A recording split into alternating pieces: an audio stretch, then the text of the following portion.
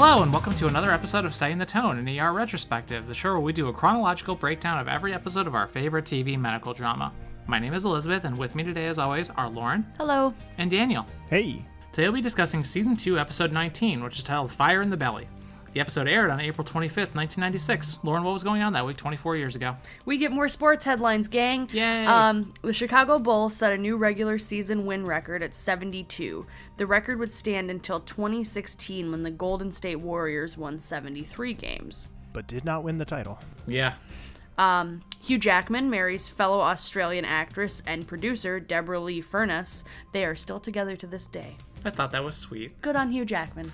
And Primal Fear is the #1 movie at the box office.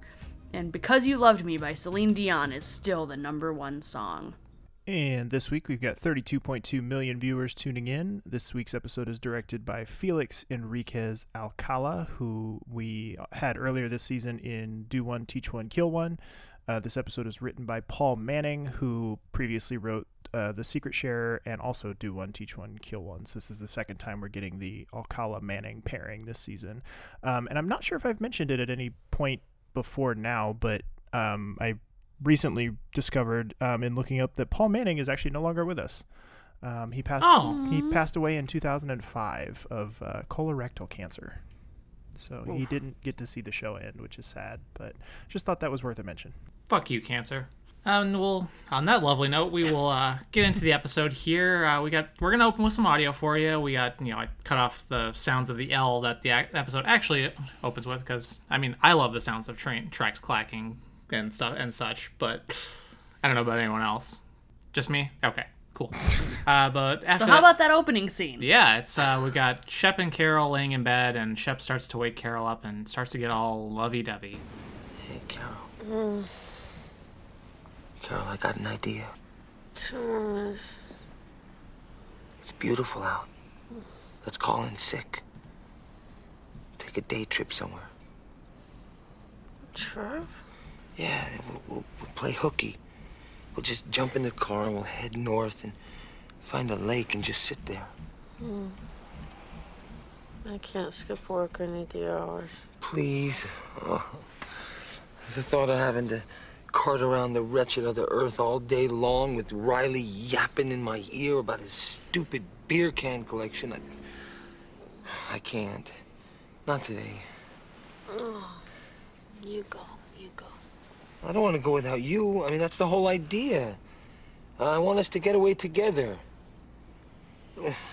Just go someplace where there aren't any sick people. Just cows. Healthy cows. Good cows. Someplace where we can make love in the grass. In front of the cows? Sexy cows.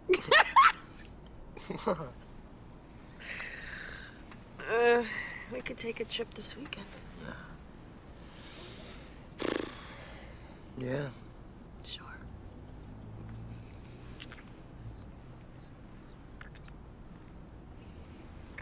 Well, I might be persuaded to be a little late for work. One, I love how he's like, we could go away and find a lake. You live on Lake Michigan, dumbass. A more private lake. Whatever. 2, kissing sounds are gross Foley and do not make good podcast audio. That's all I got. Oh, they were being cute. No, it's disgusting audio. Yes, that was very moist. You're discussing audio. I know, I'm sorry, listeners. But yeah, how do we feel about this? All I can think about is sexy cows. Sexy cows. Yeah, I feel like her laugh there was very genuine. Yeah, That was a just very the genuine little laugh. almost snort. I keep going through like seesaw of emotions with Shep. All lives matter, man.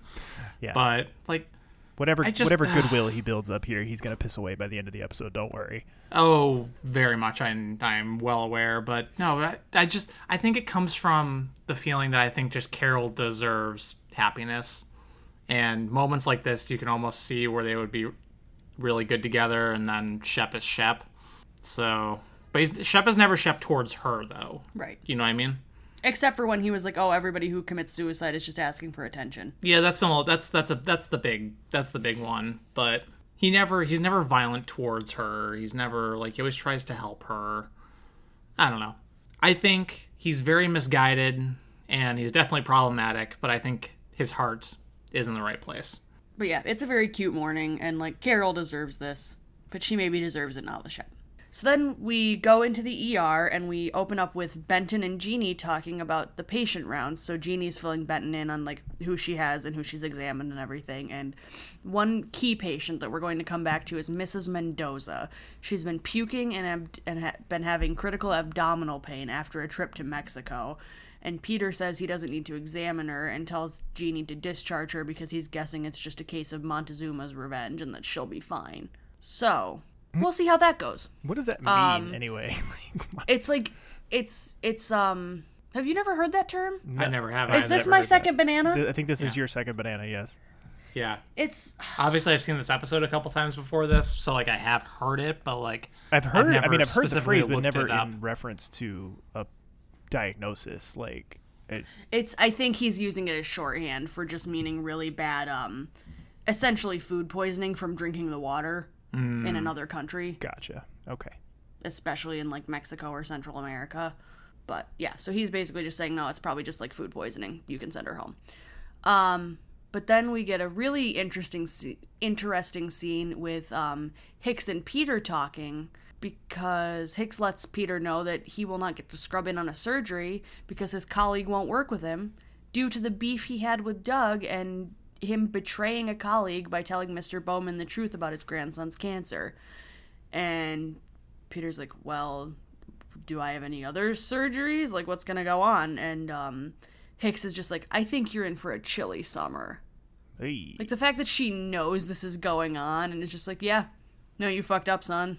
I appreciate how much more Hicks we've seen lately. Yeah. I just want to note that. CCH Pounder's great, and I wish she was on the show more. Agreed. And I wish she didn't get bopped. Spoilers for the future. Rawr. Please tell me that happens, at least not this season, though. I don't think it happens this season, no. But Okay. I know that her ending is not satisfying. I'll say that much. Boo. Well, speaking to other unsatisfying things, Harder and Carper have a date. Harder and Carper. Carter and Harper have a date tonight, and he won't tell Harper where it is. Jerry then immediately does Jerry things and spoils it for him by saying he has a message from the Moonlight Dinner Cruise people at on Lake Michigan. So Go, Jerry. So then, as we leave that discussion there with Jerry, Harper gets surprised by a new character, a guy named Dale Edson, who is another surgical resident. He's a Harvard grad. Harper and Dale know each other from college, and Carter, who's on the other side of the desk, is clearly intimidated and jealous by Dale. Dale is a tough one to describe. I guess for lack of a better word, I would say he's Wario to Carter's Mario. Like, he's sort of Jesus. He's Darkside Carter. Like, he's a very minor character in the grand scheme of things, but he's like gum on your shoe. Like, you can't get rid of him. He's going to be around for quite a few seasons here. He's going to be around until 2002. But pretty sporadic. Like, this is his first of 15 appearances that he'll make through 2002. And he's played by an actor named Matthew Glave. So we'll see a lot of Dale as we go along, obviously a little bit more in this episode, but he is going to be somebody who kind of pops up just to be kind of a thorn in Carter's side occasionally. But we go right out of that little scene there into the intro with some more bangs. I just have to note, I can't help but hate Dale because I immediately see Matthew Glave and think of his character in The Wedding Singer. And I just immediately want to punch him. He's got a very punchable face. Like, he has the kind of, like, smug dickhead look to him. He really does. Just generally. He really does nail it. Anyway, moving on from there, after the intro, we have our next audio for you. It's Doug and Mark having some bro talk about Mark's dating life and the potential of a double date tonight. I don't know, Doug. You, me, Inga, Hulda, and a Chinese restaurant. What's not to know? Inga's not really my type. That's what you said about Kathy Snyder. Yeah, well, I am going to get out there just at my own Word to pace. the wise, prostates don't last forever. Hey, Dr. Green, does this loan application belong to you? It's mine. Buying a car?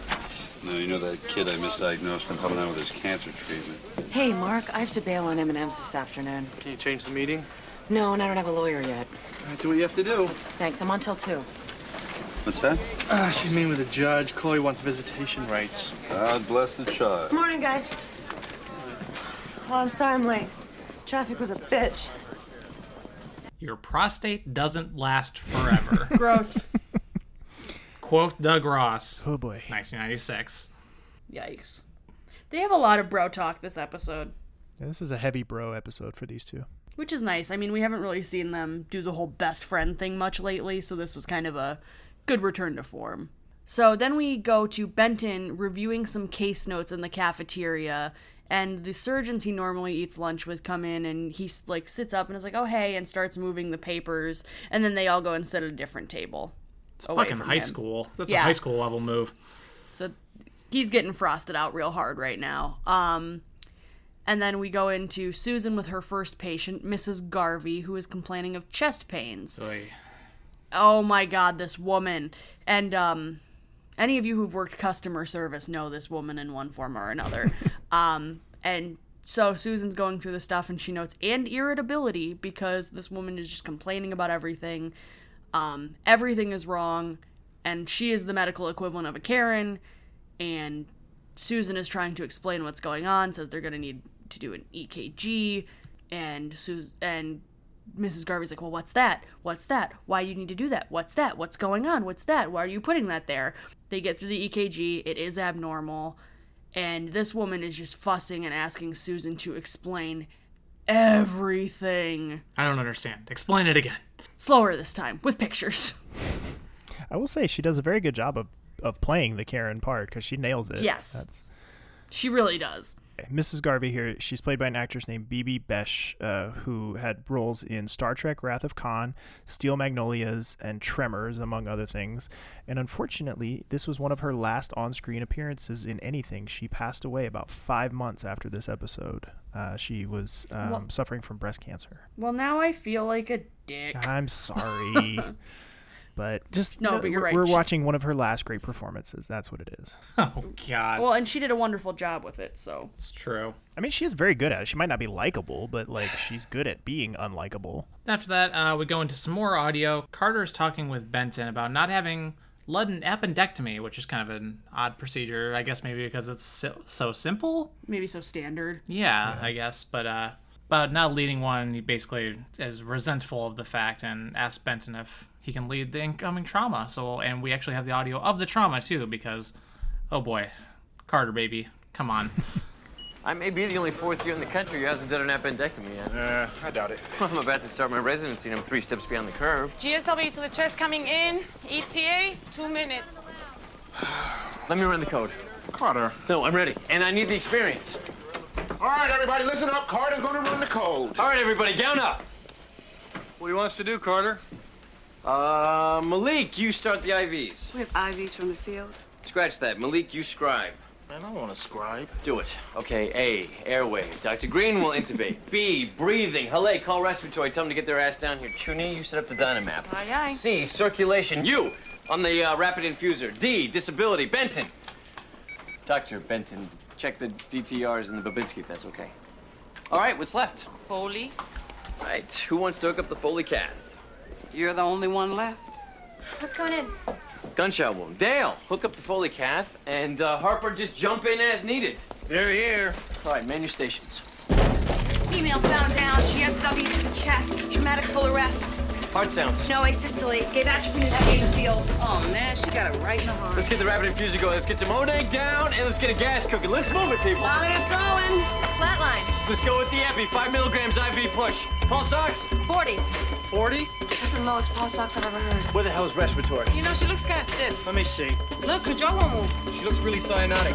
Boxcars in the eyes. Let's get the Odag going. Let's go. Should we even be doing this? Hickman, how long was she down? Could have been a long time, but I thought I should run her in. From the degree of lividity, I'd say she's been dead at least 3 hours. Let's move with the Odag. Let's go. I agree with Dale. All right, let's call it. No, I want a cracker. Time of death. No, I'll do it. Time of death, 10:32. There was a bit of a racial slur after that, just FYI, so if you're watching the episode. So, but yeah, poor Carter. He tries. That's kind of the theme of the episode with him in this one. He tried. Yeah, I guess what I find really funny is that as he's going through, he's like, A, airway, B, breath sounds, C, like... I love that he's ordering everyone around, like, you do this, and Malik's like, no, I don't want to, and he's like, well, just do it anyway, and he does this for everyone in the room until he gets to Benton, and then he's like, you do this, I mean, if that's what you want to do. Like, he immediately, like, backs down when it gets to Benton. So then we cut over from there. The son of the woman they just called time of death for was brought in with the paramedics, hasn't said a word pretty much since they picked him up. They think that the son saw the whole thing, so he's basically borderline catatonic. He's got a total 1,000-yard stare as Doug is trying to examine him. So we'll come back to this kid a few times over the course of the episode. I don't think he ever does speak, but we'll get sort of the resolution on this as we go. But we cut over from there. Jeannie comes and finds Peter, wants him to come quick for Mrs. Mendoza, the Montezuma's revenge patient from earlier. She was sent home at Peter's direction earlier in the episode, but now she's back, and Peter is now suspecting that it's her appendix. This is another kind of through-line patient that we're going to be dealing with throughout the episode, and it's not great. It's not great, gang. Nope. Peter gets a dose of humble juice. This episode. Humble pie. Humble pie, excuse me. Maybe he got the juice. Maybe he got the juice too. So Ben's gonna get a big old slice of humble pie this episode. But after that, we go over. Weaver comes in and tells him to clean out the body from the trauma room because the AV team needs to set up in there so they can start taping the traumas and better critique themselves. So I know we're in a pre-HIPAA world still here, right? We've established that. That's not till next year or something? To my understanding. Yeah. Because I was going to say, because this seems like a huge HIPAA violation if you're going to make videotapes of medical procedures. You would certainly have to get patient consent but I mean with traumas that's harder because generally if they're coming into traumas they're unconscious. More what I was thinking.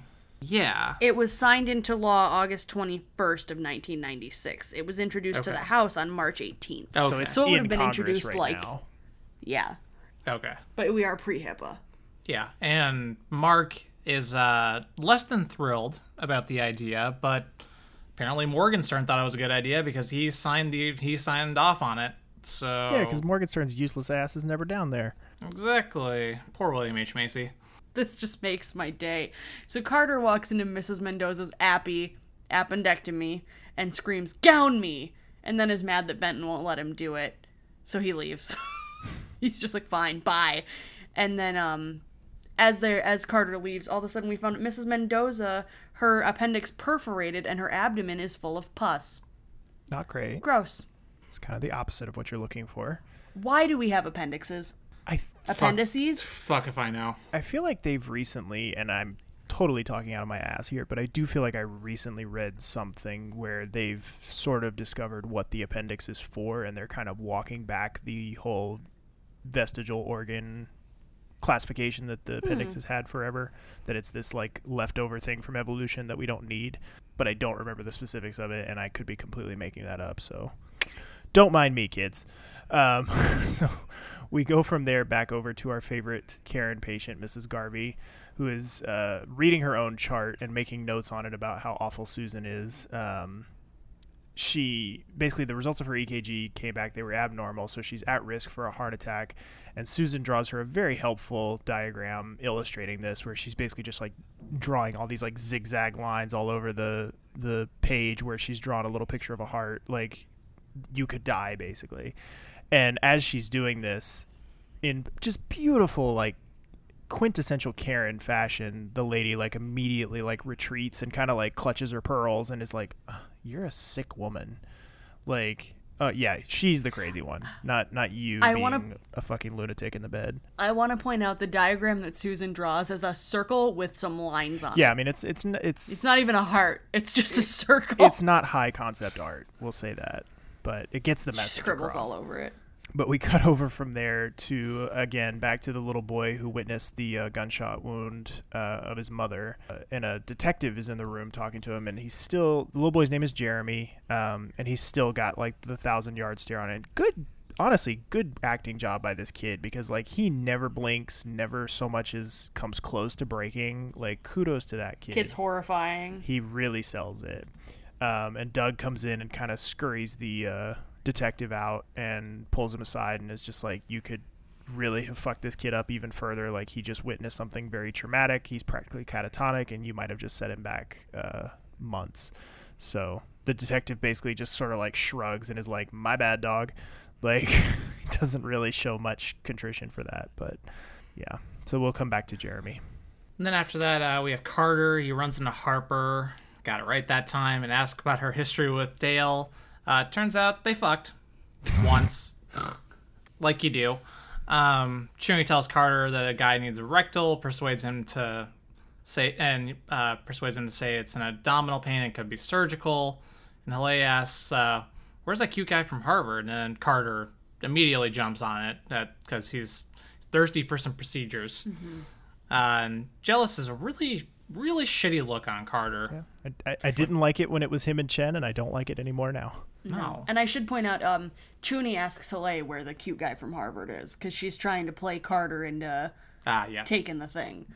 So Chuni just plays him like a fiddle.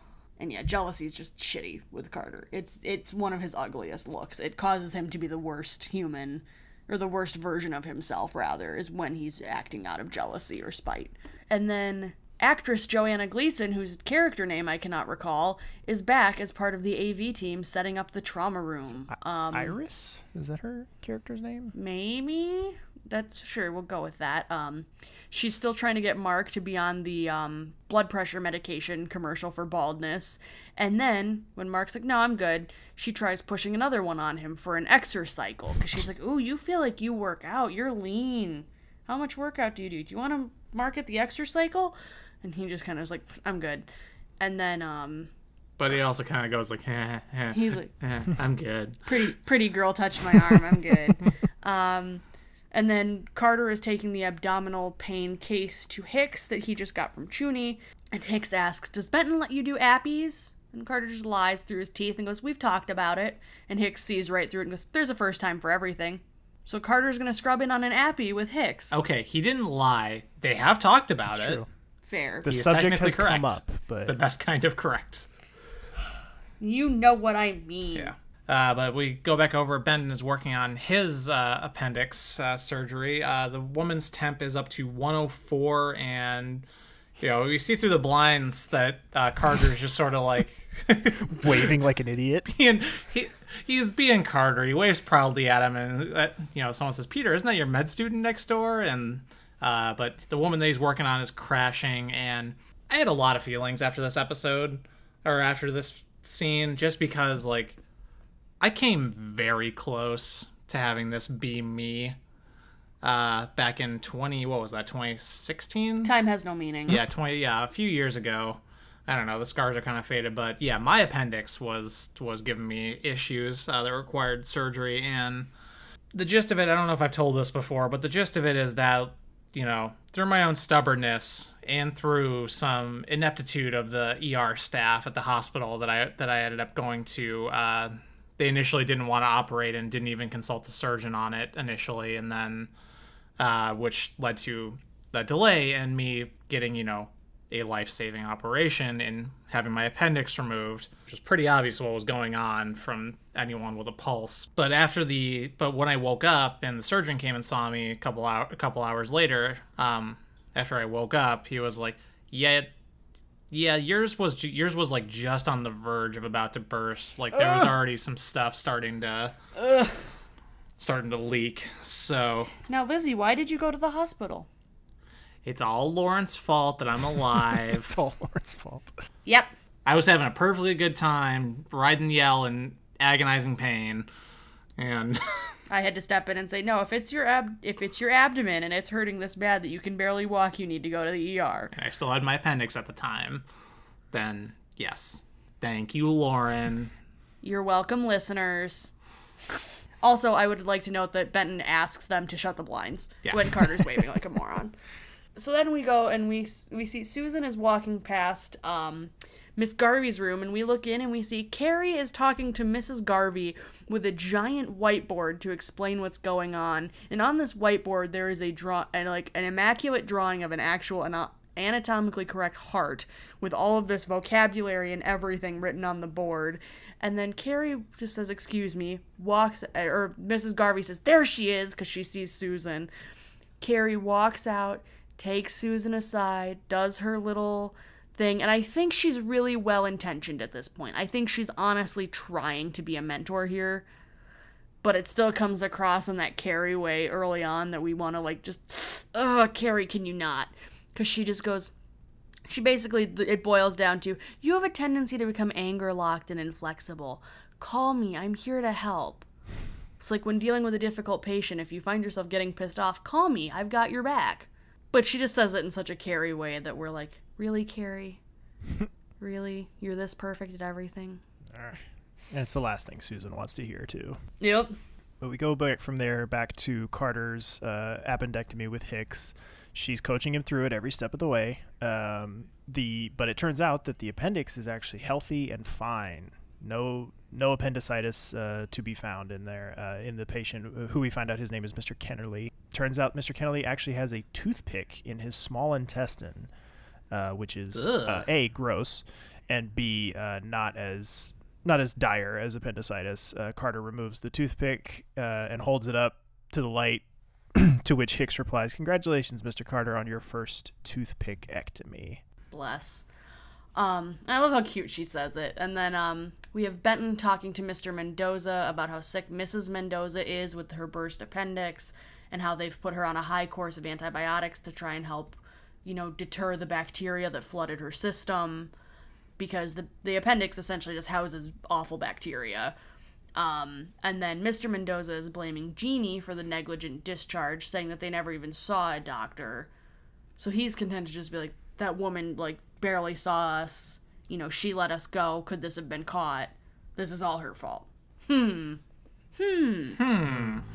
About that. We'll see how this goes. Yes. We'll come back to them soon, but for now, we go over to Carol and Shep. Shep made a little cute balloon face man thing for out of a disposable glove for the kid who's in shock, Jeremy, and they go to give it to him, and Jeremy's gone. Panic for a minute, and they find him at the end of the hallway just staring at his mom's dead body. And why would you just have her body like that in an open room uncovered? Yeah, she's just in a fucking closet, basically, at the end of the hallway, uncovered and with blood all over her and a tube in her throat, and just why? Well, I think to the second point of that, I think because technically her body is still part of a crime scene, so they're not allowed to remove any of the tubes or clean her up at all because they could be destroying evidence. But you could at least cover it. Yeah, I would think maybe they would at least, but even that I suppose could disrupt certain. I don't know. That I'm trying to justify it, but I know at least the second part for sure. They can't do any of that. Hear me out. Shut the door. Yeah. Boom. Keep the kid away from it first and foremost. Yeah. Shut the door, and if it's part of a crime scene, you should probably have that door shut and locked. Yeah. So no one tampers with it. Boom. Yeah. We solved the problem. We did it. So yeah, it's not a great situation. Carol immediately kind of ushers Jeremy out of the room, pawns him off on Malik. But we don't get any time to really process that because we immediately cut over from that to Shep bringing in a homeless gentleman who was found out on Michigan Avenue, zonked out of his mind. He is very high on something. So we'll get a little bit more of him as we go along here. But we cut over from there quickly to Susan, who is trying to get out to get to a meeting with her lawyer. So she's saying, or to her court date rather, saying she's got to get out of there. So she asks if the team can finish up the guy in exam room 4. And another quick beat here. Doug has something dropped off for him, and surprise, it's $25,000 in cash from his dad. Right as he's trying to get some money. How convenient. Plot twist. Yeah, and he's like, oh, this is bullshit. Of course, he's just trying to make up. This is what he does. And then we have Joanna Gleason, a.k.a. Iris, asks Mark if he wants a bite to eat. And Mark's like, yeah, that'd be nice. Okay, sure. And then Benton and Jeannie are talking again about Mrs. Mendoza and Jeannie's initial examination. And Benton just puts her down and is like, you should have known to, have me examine her. And, blah, blah, blah, and you didn't make it clear, and just totally trying to lay the blame on Jeannie. And Jeannie snaps back with, no, it's your job to examine her. You told me it was fine. I asked if you wanted to. You said no. Like, no. So Jeannie stands up for herself, and I'm very proud of her for that here. I love fiery Jeannie. It's a good time. And then we have Carter and Hicks talking about the pyramid system, which is going to be in place for the surgical students and residents. And surgical interns who fall in the lower third of performance bracket will not be asked back. So it's even more important for Carter to be a Weasley little nugget to try and get all of his... I couldn't think of a word. It's a good description. For him to be a weasel to try and get his surgeries up. And after that, we go over, Carol is working with Shep on the button guy, and the button guy starts choking Carol. Oh no.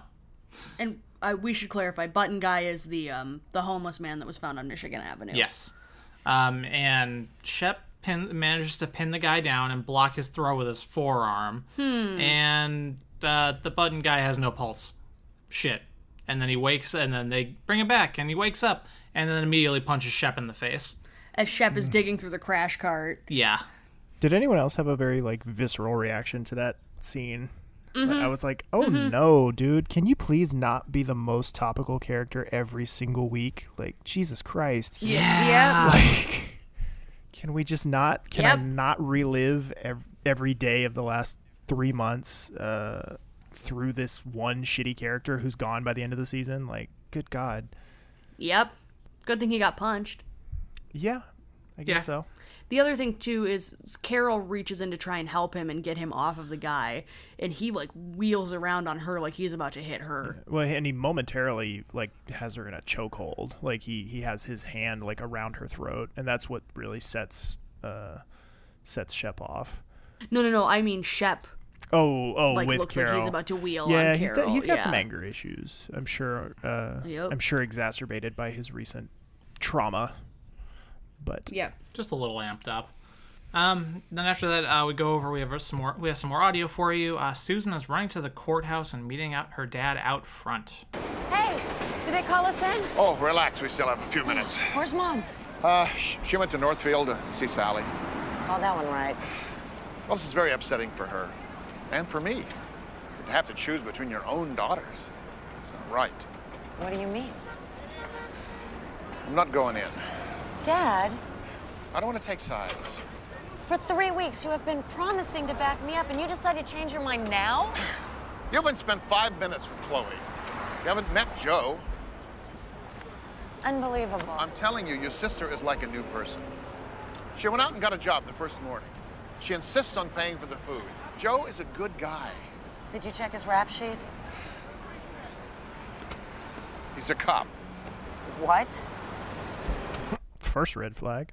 Yeah, I was like, it's like that doesn't make it better. That doesn't automatically make him better there, buddy. These cops are always so well adjusted. Yeah, and don't have a high track record of domestic violence at all. No, not at all. Especially, well, we don't know this about him yet, but especially recovering alcoholic cops. Yeah. So we do get here with Susan's dad. What I imagine, I don't know this for sure. I didn't fact check this, but what I imagine to be one of the longer gaps between appearances as a character. The actor playing Susan's dad here, Paul Dooley. This is his last appearance as Susan's dad for 8 years. He would return, but it would be 8 years from now. Wow. How do we feel about him bailing on testifying on Susan's behalf? I mean, you can kind of understand where he's coming from. Like, I can imagine, as he really wants Chloe to succeed.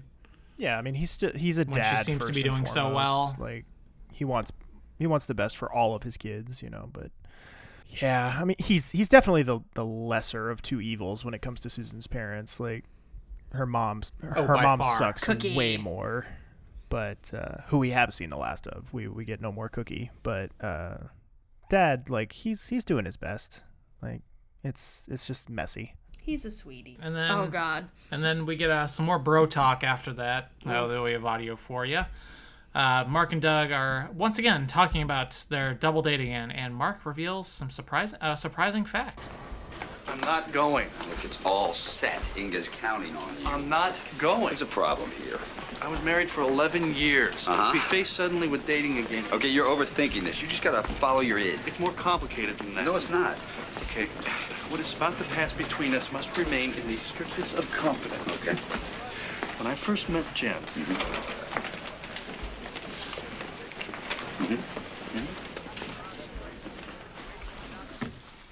When you first met Jen?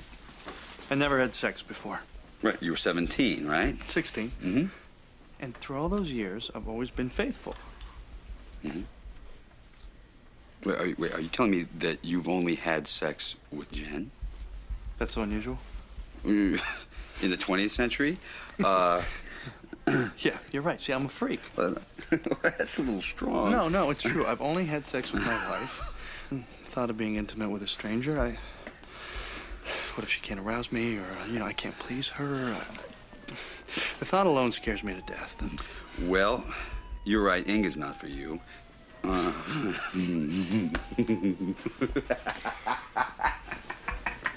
I have so many complaints about this fucking conversation. Yeah. Doug's an asshole. A little bit, but we do get just ever so much Clooney chuckle, and I want to bottle it. That is true. This is toxic masculinity at its finest. Yeah, it's not great. But I guess, good on Mark for it actually being confirmed that he was faithful to Jen all these years. And that's something not every husband can say. It's just so awkward to hear him say, "What if she can't arouse me?" Yeah. Yeah. Nerd Mark is definitely coming out there. Yeah. A little bit. In a cute way. But he wants Doug to be a supportive friend, and Doug's an asshole. Well, we go from there out to the admin desk where Jerry is answering a call about an incoming 16-year-old domestic violence trauma, which Carter takes great interest in because he would like to... He's still in his hyper-competitive mode, but he was told that Dale has dibs on the next trauma. So he slyly tells Jerry on his way out to page him in 10 minutes and then runs off to our next scene where Harper and Dale are looking over a pulmonary edema x-ray, and Carter invites them both to lunch and insists that they go up to the cafeteria, which we will get the resolution on here in just a few minutes. Then we cut back over to Susan. Have a little bit of a longer audio clip for you, but in true ER fashion, it's all good stuff. Susan's speaking with the judge about Chloe in front of Chloe. So, awkward. On October 10th, 1994, Chloe was arrested for drunk and disorderly conduct. At this time, she swore that she would seek treatment. 6 months later, she was arrested for driving under the influence. Dr. Lewis, we are here to explore the possibility of you and your sister settling this without the court's help. I take it you're not interested. No, Your Honor. And on the issue of visitation rights? No, I don't trust her. Based on? Based on her history of drunkenness, addiction, and false claims of rehabilitation, as outlined here. I have a copy. Chloe, is there anything you'd like to say? Well, everything Susan said about me is true. But I've never stayed in rehab more than a week before now. And you've been free of alcohol and drugs for? 5 months. Here are the urine test results. You've barely started taking responsibility for yourself. How do you expect to take responsibility for a child? I ask myself that a lot. But I am on the right track now. And I never, ever want to go back to who I was. And I feel that with the help of God and my friends and my family, that I can be a good mother to my baby. And you've been employed as a claims adjuster in Phoenix for the past 4 months. Yep, here are the affidavits. They're holding a job for me, and I got a job here. Could you step outside, please? I want to speak to Dr. Lewis alone.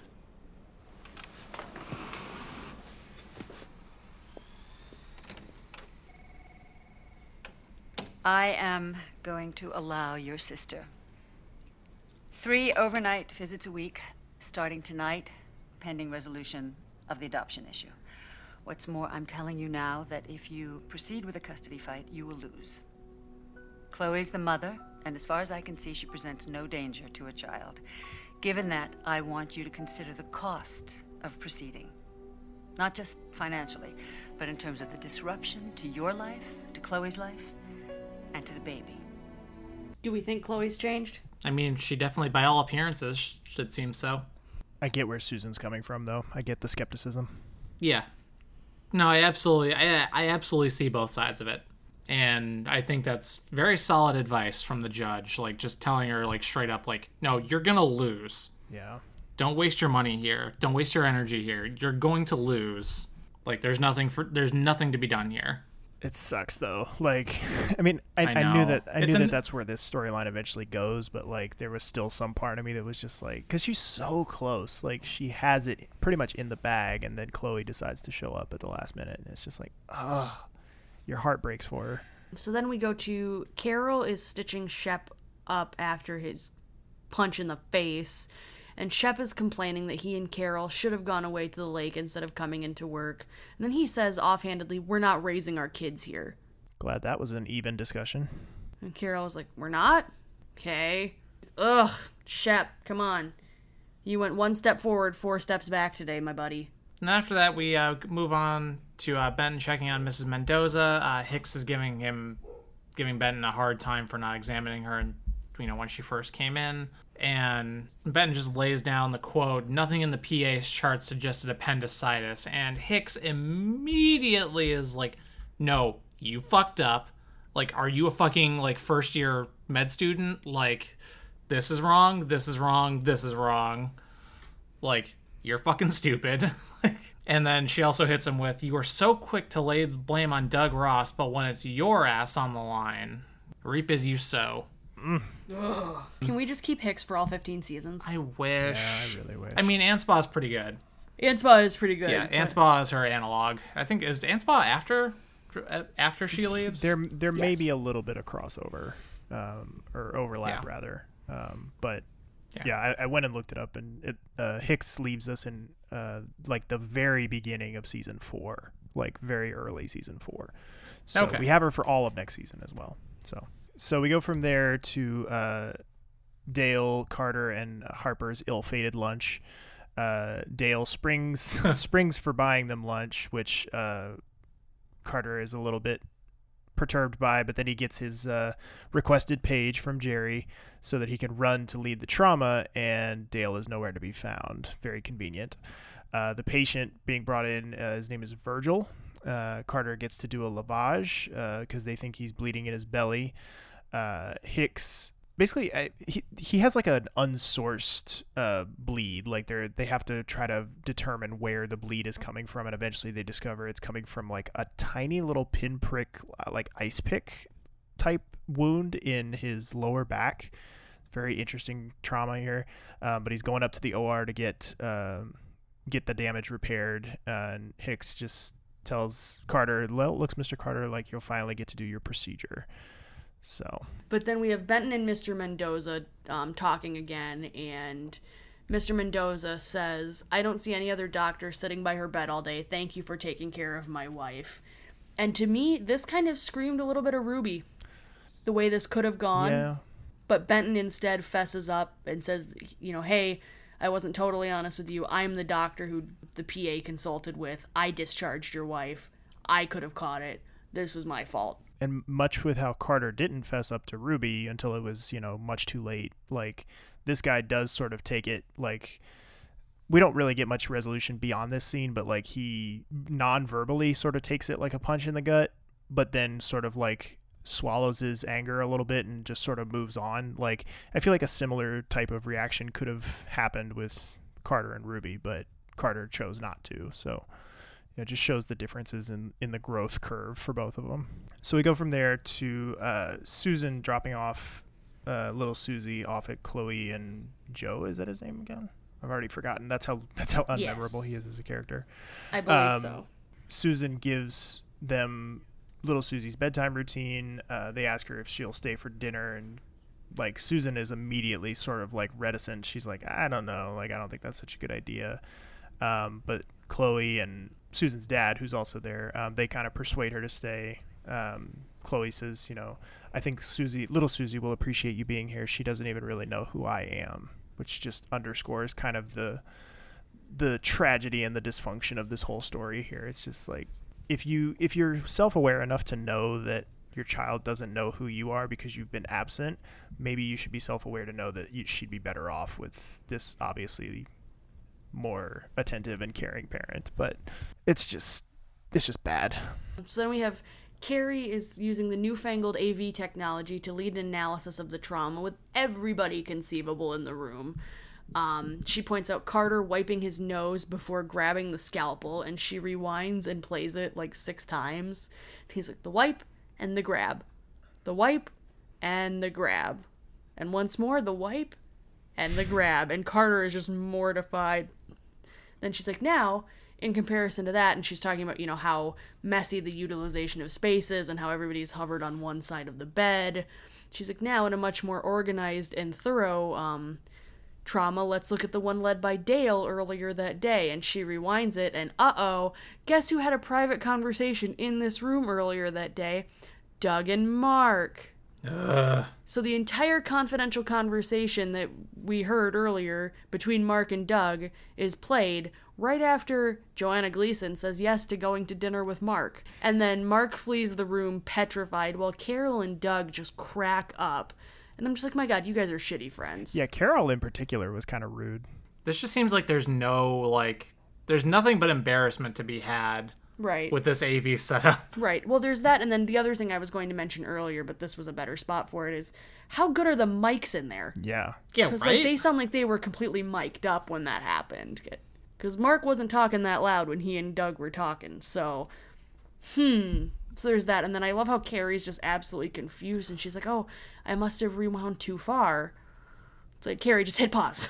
Yeah, just stop Carrie. it. On the point of the mics, I will point out that earlier in the episode, Iris, who I did look up, that is her character's name, she does make a point at one point of coming up to Mark and saying that he is all wired for sound. So I don't know about Doug. True. Like that is never established, but at least Green, there is like a storyline remark that he is wired for sound. So that might explain that. Thank you, Daniel. Thank you. But yeah, very embarrassing, not great situation, just all the way. But we go from there to Benton in the lounge when Jeannie walks in to get changed and head out for the day. They briefly discuss Mrs. Mendoza's condition, Benton owning up to his mistake, and Jeannie just kind of drops the bomb on him and is just like, Peter, do you hate me? Which is a valid question considering the fact that, like, I would say their relationship has improved since they had their little fling and the immediate fallout of it over the last, course of the season. But it's by no means back to any sort of normal, like, she even points out, like, that he doesn't look at her when he talks to her, so his kind of body language is pretty poor here. So this is kind of, again, like, we're starting to get the wheels in motion for the next phase of this storyline here, which is, spoilers, not any better than it has been before. Like, this storyline doesn't get better, but nope. We'll be getting more on that here over the next few episodes. And a couple of quick hitters to follow that up. Doug has been denied the loan for young Bowman's cancer treatment, and Mark and Iris go to dinner. And it's very sweet as they're walking out. Mark puts his hand on her back and, like, looks back nervously, and, like, I can't remember. I think Jerry gives him a thumbs up. Somebody does, yeah, and it's just really, really sweet. Like, it's just when a good Jerry's moment. Like, giving you the pep talk, the nonverbal pep talk. Like, you got this, slugger. Well, rumor has it Jerry's into some stuff. That has not been established yet, but yes, you're right. We'll get there. I'm sure we're gonna have like a 3-hour-long episode about that. That episode's gonna come about to a bottle a screeching episode. halt. Here's an important question: do we get a special edition Team Jerry sticker for that episode featuring a GIMP mask of one of the gag balls? Oh boy. So then we go over to Joe and Susan are discussing Chloe, and we find out that Joe and Chloe actually met in AA. He's a 9-year recovering alcoholic, and he mentions, veterans like me aren't supposed to date, newcomers to the program, but we couldn't help it. We fell in love, and it's just very sweet, and he clearly thinks the world of Chloe. And Susan's just like, I'll believe it when I see it. Like, she's like, no offense to you. I'm sure you're great, but I'll believe it when I see it. And, oh, look, Carter, it's the consequences of your own actions. a favorite saying in our house these days. Exactly. My. We have some audio of Carter waiting for Harper at Navy Pier for the cruise. Hey. Hey. I thought you were going to go home and change. I did, but I changed my mind. You don't want to go? No. How about the tickets? Well, normally that would bother me, but considering the occasion, I don't really care. What occasion? My dumping you.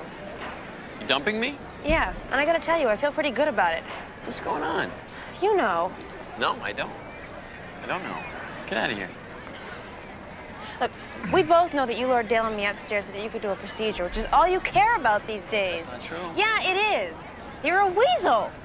All that matters to you is making suck points at surgical residents. Look, let's go someplace and talk. No. Huh? Harper, please. No, it's too late.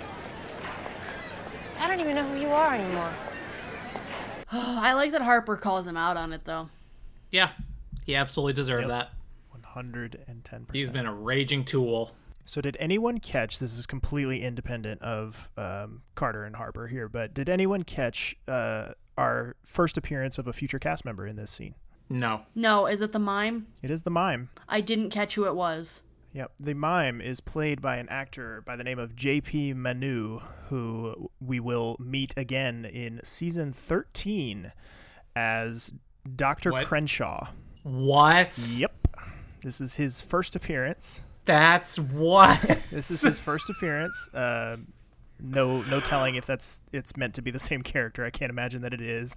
But yeah, he will return in seasons 13 and 14 as Dr. Dustin Crenshaw. Yeah. We will never be interviewing him for a bonus episode because rather upsettingly, he was charged in Canada in 2015 with voyeurism after allegedly recording two women who had rented his Toronto condo. Big old yikes. Whoa, buddy. Yeah, no. Fuck that guy. Yeah. Maybe don't record people without their consent. Yeah, that seems like a... The charges were eventually dropped, but he was eventually convicted of a lesser charge. So there's definitely a little bit of fire with that smoke. So shit happened. Shit happened. Gross. Ugh. I knew I hated mimes. But yeah, this is the first appearance of what will eventually be a future recurring cast member. I would not have guessed that. I don't think I would have either if I hadn't made the connection scrolling through the cast list. I was like, wait, I know that guy. Why is he here? And then I dug a little deeper and yep. All right, so we're on the home stretch here, gang.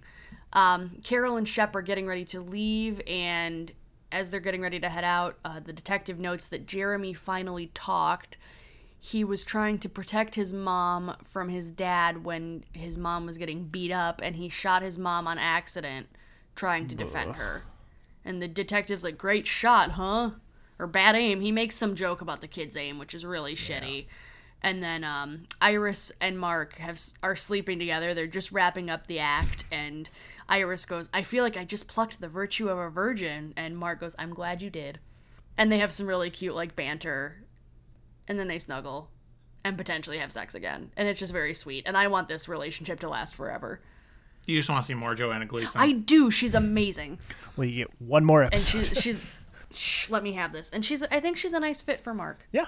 Because he needs somebody sassy and sultry. And I would have liked to have seen that storyline continue a little longer. Why not? Yeah. But instead, he gets the goatee back and yeah, boy, we forgot to mention that. For... the goatee died a quick death. Unfortunately, it didn't. Yeah. So did the contacts.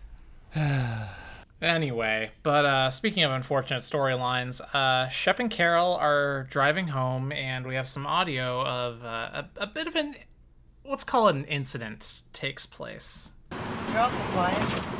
Just thinking about that kid. He will never get over what happened. He will be, for the rest of his life, damaged goods. He'll probably end up like the Button Man. No, he won't. Oh, yes, he will. He is a Button Man in the making. Hey, what's going on here? Idiots. Unit 47 requesting police backup at 46 and Hutchins. A couple of guys bonking each other over the head with key Hey! Jeez! What are you doing? What's wrong with you, huh? Son of a bitch! Hey, Shep! Shep! Get back here! Shep, what are you doing? Shep!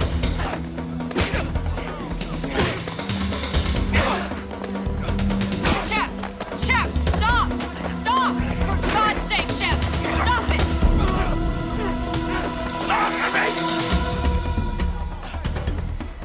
So, there's gross Foley work early in the episode with the smooching, and now there's great Foley work with the punching. So, I might have been wrong. Is this where he turns on her? Not earlier with Button Guy? Is this where he whips around and almost hits her? I think it's here.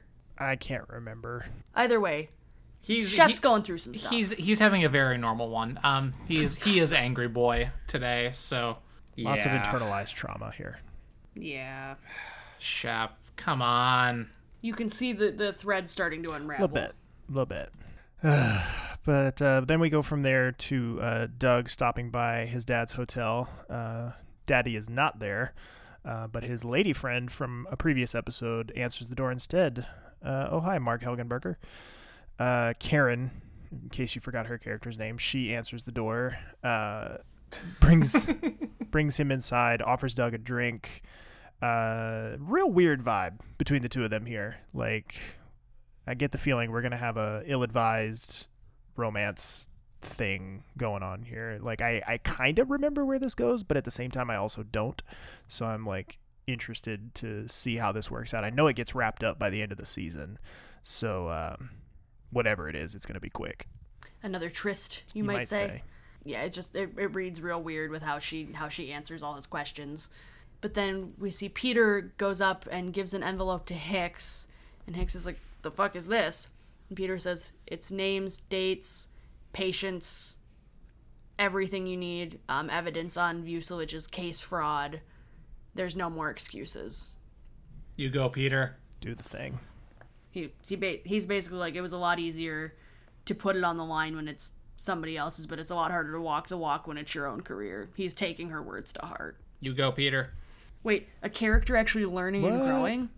I know. Amazing when that happens. Well, there's some learning and growing. There's a little bit in this next scene. The final scene of the episode.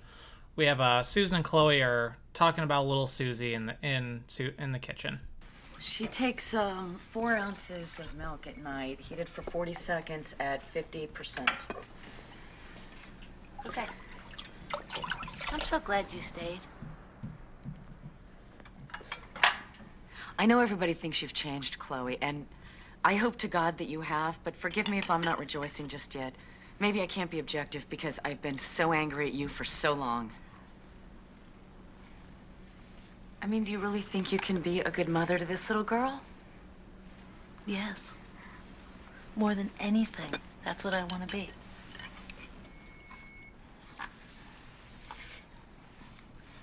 Well, I can finish up in here. Thanks. Yeah.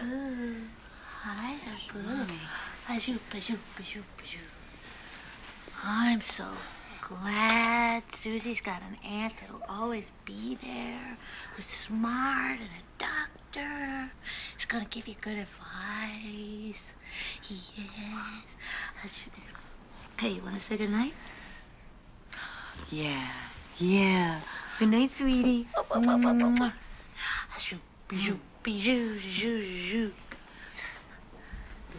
singing in the dead of night. Take these broken wings and learn to fly. All your life, you were always waiting for this moment to rise. You were always waiting for this moment to rise. Fucking Blackbird. Chloe has such a pretty voice. She does. I'm here for I it. like the continuity that's little Susie's like lullaby song. But yeah, Susan, I think I say that there was some growth in this scene just because I feel like it's starting to click for her after that real talk from the judge earlier. Like, okay, I have to give her this chance, whether I like it or not. Yeah. Let's see what she can do. And just a quick little note: the final card of the episode was dedicated to Paul Letter, Mimi Letter's father, who died of lung cancer 17 days before this episode aired at age 70. So I wonder if this has anything to do with her decision to leave the show. Yeah, that's a good question. I wonder. So I don't know how I feel about this one. I was gonna say it's middling. Uneven. Yeah. It gets the job done, but It has I will say in its defense, or to its credit, more so than some of the other like middling to not that good episodes we've seen this season, it does more to further the overall plot than some other ones. So I would hesitate to say that it's pure filler. But it definitely has some unevenness to it. We kind of went through this a little bit in season 1 too, where Carter being jealous Carter is just kind of generally a bad tone within an episode. Like it just doesn't set us up for success because it's just not a good look on him. So that sort of automatically cuts you off at the knees a little bit, I think. But there's definitely stuff in here to like too. So it's an episode I would hesitate to completely write off. But yeah, it definitely doesn't measure up to some of the other ones that we've had in this kind of late season renaissance. I'd say a solid 7 out of 10. Yeah, I think that's fair. 6, 7. Like I said, it was solid. Got the job done. Moved some important things forward. Not one of my favorites, but it was fine. We're rounding that last turn. We're coming down the home stretch of season 2. All right, well, that's about going to wrap up our episode for today. Thank you all very much for listening. The show is brought to you in part by our patrons over at patreon.com/settingthetone podcast. For only $1 a month, you can get access to our show notes each week.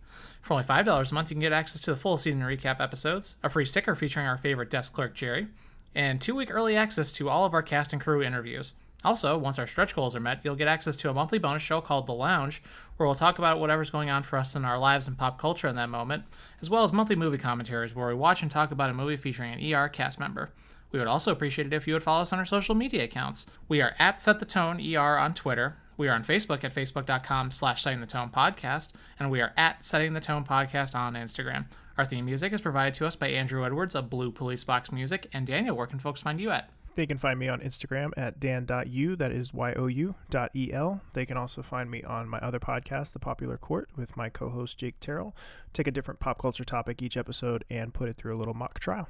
And Lauren, where can folks find you at? Folks can find me uninspired at my personal Twitter at Lobob92345. Sorry, gang, I don't have a good one for you this week. It's okay. Everyone has their off days. You can also find me on Twitter. I am at Random Gamer, that's JAM3R, as well as on the Popular Court's YouTube channel, doing a Let's Play series of Mass Effect Andromeda. New episodes that are out every Friday, and you can find those videos and more at youtube.com/thepopularcourt. Thank you to everyone who has been subscribing and has allowed us to finally get the custom URL game going. Thanks again, everyone, very much for listening, and please join us again next time, and have a great week.